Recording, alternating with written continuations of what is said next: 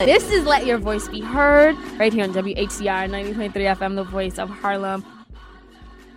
All right, guys, we are back. This is Let Your Voice Be Heard, right here on WHCR 90.3 FM, the voice of Harlem. And that was Stanley's creepy voice. My name, again, is Selena Hill, and we have Alyssa Fuchs in the building with us. And as I mentioned at the very beginning of the show, it is that time of month again, but not my time of the month. It's that time of the month where we spotlight a very special millennial. Look, hey, I'm a woman, all right? So, you have a problem with that? I have a reproductive system and reproductive rights. So, again, with every month, we spotlight a young millennial dreamer and doer who's doing excellent, phenomenal things in the community, in their lives, and in the lives around them.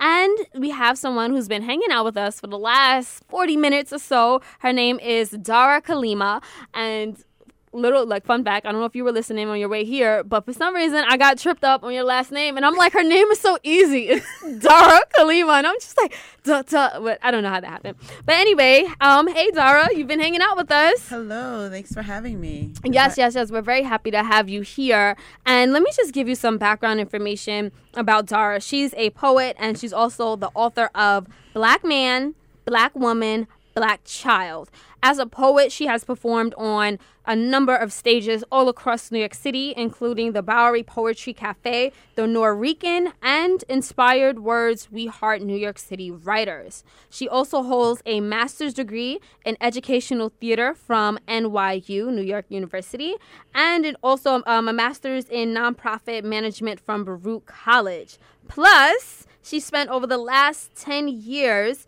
in the nonprofit sector. She currently works as a development specialist at a nonprofit that seeks to ensure the access to health, supportive, and community-based services across a continuum of needs. So, Dara, you're doing excellent things.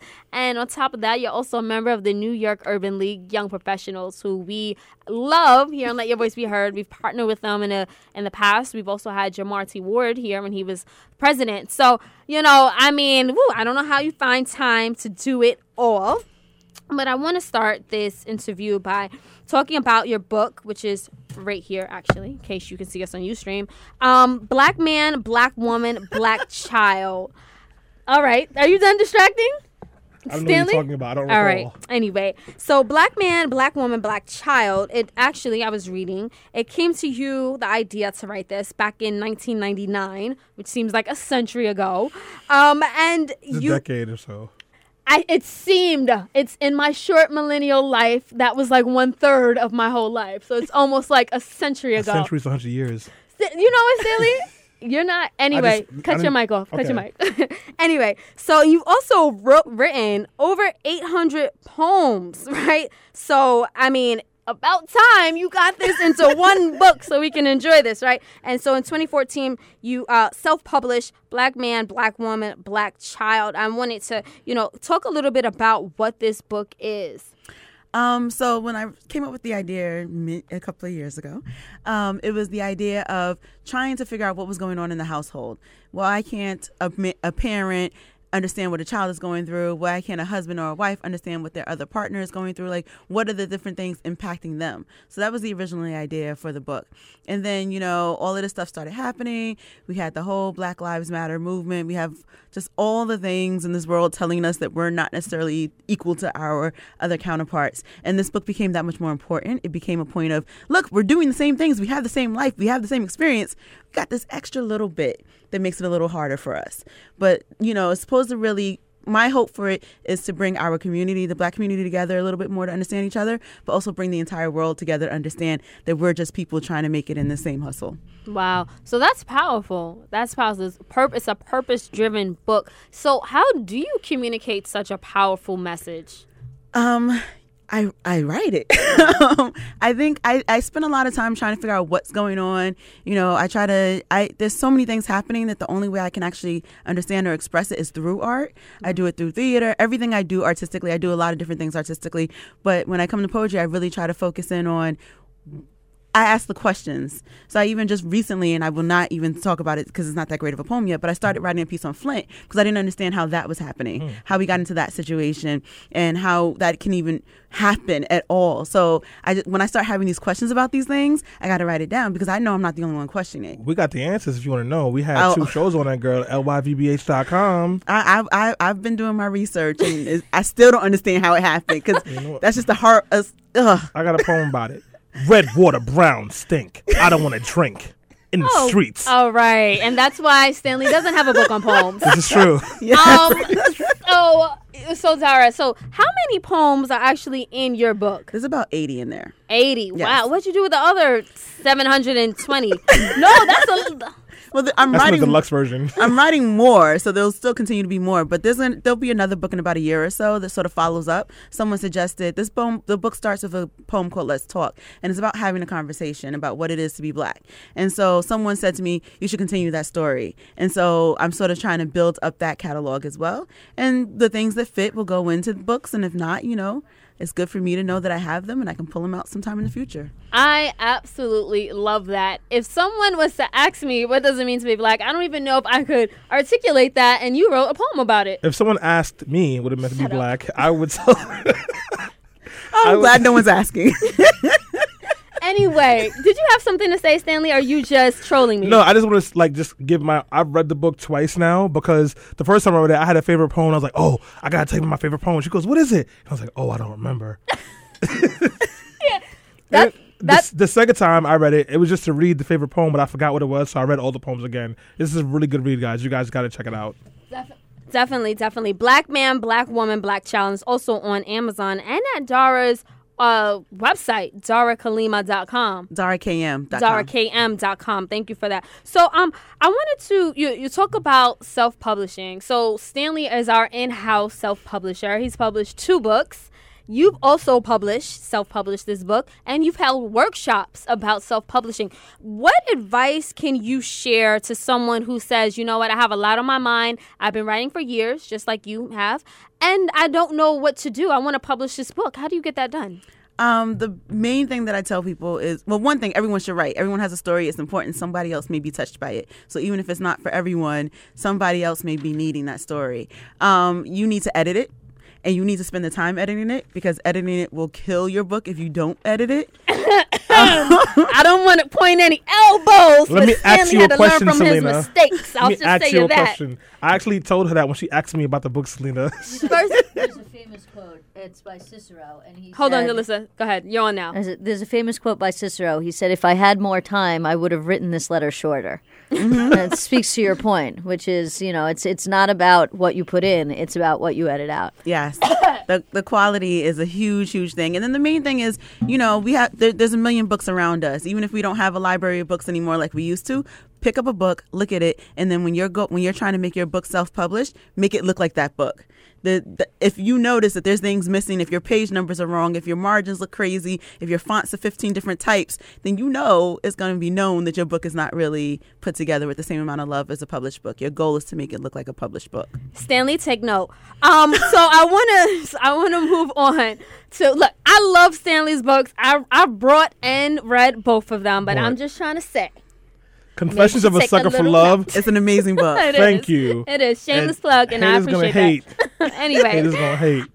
So Zara, can we look forward to a second book, or are you just going really hard pushing this one, which is fine? Well, so my goal when I set this up, when I did this one, was to sell over 500. So I'm working towards that goal now.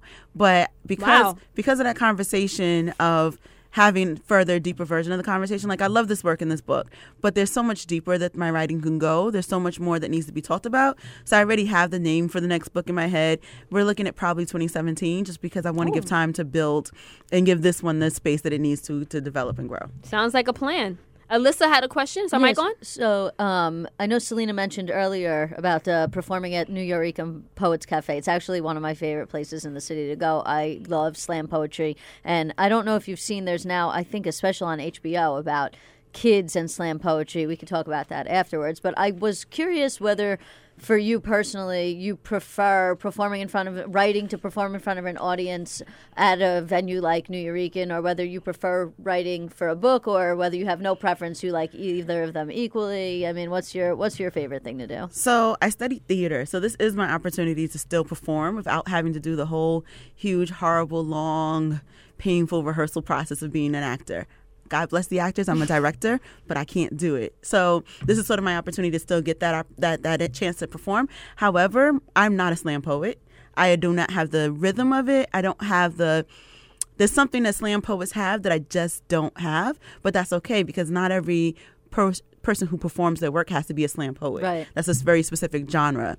So I read some of my pieces big to be read. I even wrote a piece this summer, and it's not in the book because it came after the book, about Sandra Bland. And every time I read that piece, I'm spent. All my energy is gone. It's such a powerful piece that it just evokes this.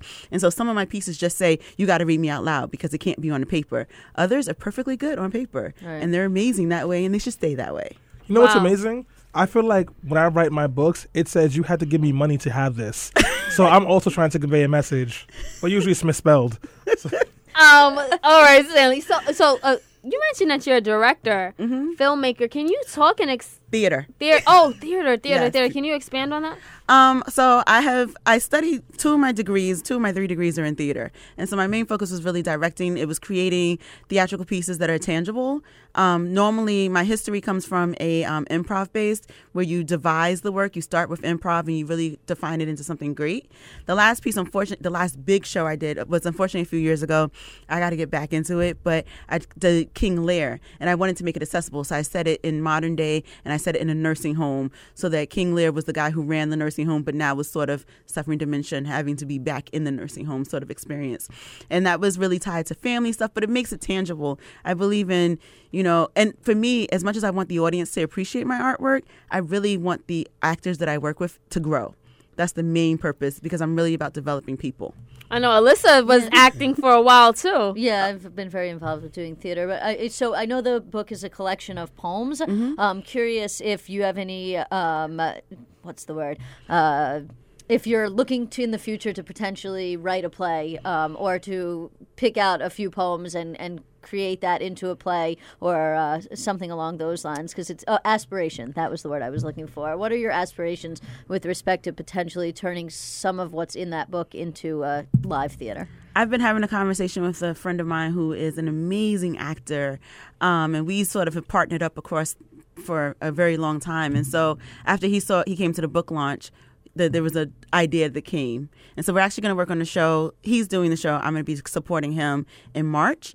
And then I think after we have that show happen, we're going to have more conversations about how do we adapt all of our work to sort of become this next level production. Wow. I also want to, as I mentioned at the beginning of the interview, Dara is greatly involved in the New York Urban League Young Professionals, which is, again, a dynamic group of young mostly people of color. Not everyone is of color, but people that just give back to the community, very civically engaged and always helping out. Can you talk about how you got involved in and what your role has been in this organization? So if there was a legacy for Urban League, I'm it. My father used to drag me into meetings when I was a kid. And so when I got around to the age of being able to give back, I said, where do I give back? And Urban League was the first thing that popped on my radar. I was still in grad school when I joined, so I really didn't have a time to commit a lot. But then things happened. I ended up unemployed for a little while, and Urban League sort of became my life. So at that point, I was the community service co-chair under Clarence Jackson. And then a year later, I became the chair for 2 years. So during my time, we expanded programs. We served thousands upon thousands of people at different events. I've led hundreds of volunteers, places to do things.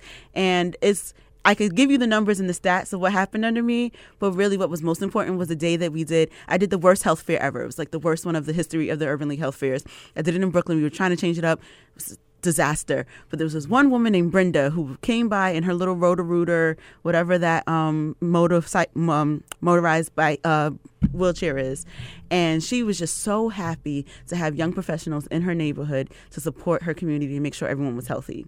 And so we had a good 20-minute conversation, and it was gushing and thank you and learning about her history as an older woman. I think she was in her 60s or something like that, and just knowing that the impact we can have. I have mentees that I came up through the program, and just being able to even still 5 years later go, hey, let me help you out, and they call me and I call them, knowing that we're having impacts on the communities is a huge thing. And then going to national conference, I was an emerging leader last year, so I was part of the National Urban League Emerging Leaders Program, and the access and the understanding of what we as a movement are trying to do is just my little thing here, even if it's my membership dues, knowing that part of that goes to Mark Morial and he's speaking on my behalf, knowing that they're partnering, and knowing what my colleagues out in Metro Board are doing or in NOLA are doing, knowing that we're all part of that same movement and really having a huge impact on this country makes me so proud. Oh, wow. Look at that. And also helping kids go to college with the William Young Scholarship. Yeah. So my mentee received a scholarship from the New York Urban League to go to college, and then we just have stayed amazing. Like, I have at least 2 of them that I'm really still close to. Oh, wow. And so we really we gave them the money, and they have been absolutely brilliant students. That's why you go to the football classic. That's why you support the New York Urban League, because even if you don't realize the football classic that you go into in fall means anything, that's actually supporting these scholarships and giving these kids these opportunities, and it makes a world of difference in their lives. And rebirth. It really Yes, does. rebirth All right, is coming Stanley, you need to build your own legacy. We heard Dara, what she's doing for the YPs. I can't wait to see what Stanley's going to do on e-board now. But anyway, we're all looking at you, the ones who carrying the torch. Exactly, Stanley. Carry that legacy. It's a heavy load. Speak softly and carry a big stick. That's what she said.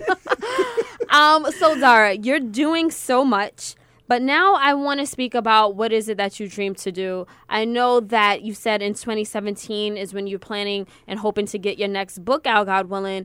But the segment's called Dreamers and Doers, right? So is there anything else that you dream, and your dream could be as big as you want it to be. Can you share that with us? So I love arts, and I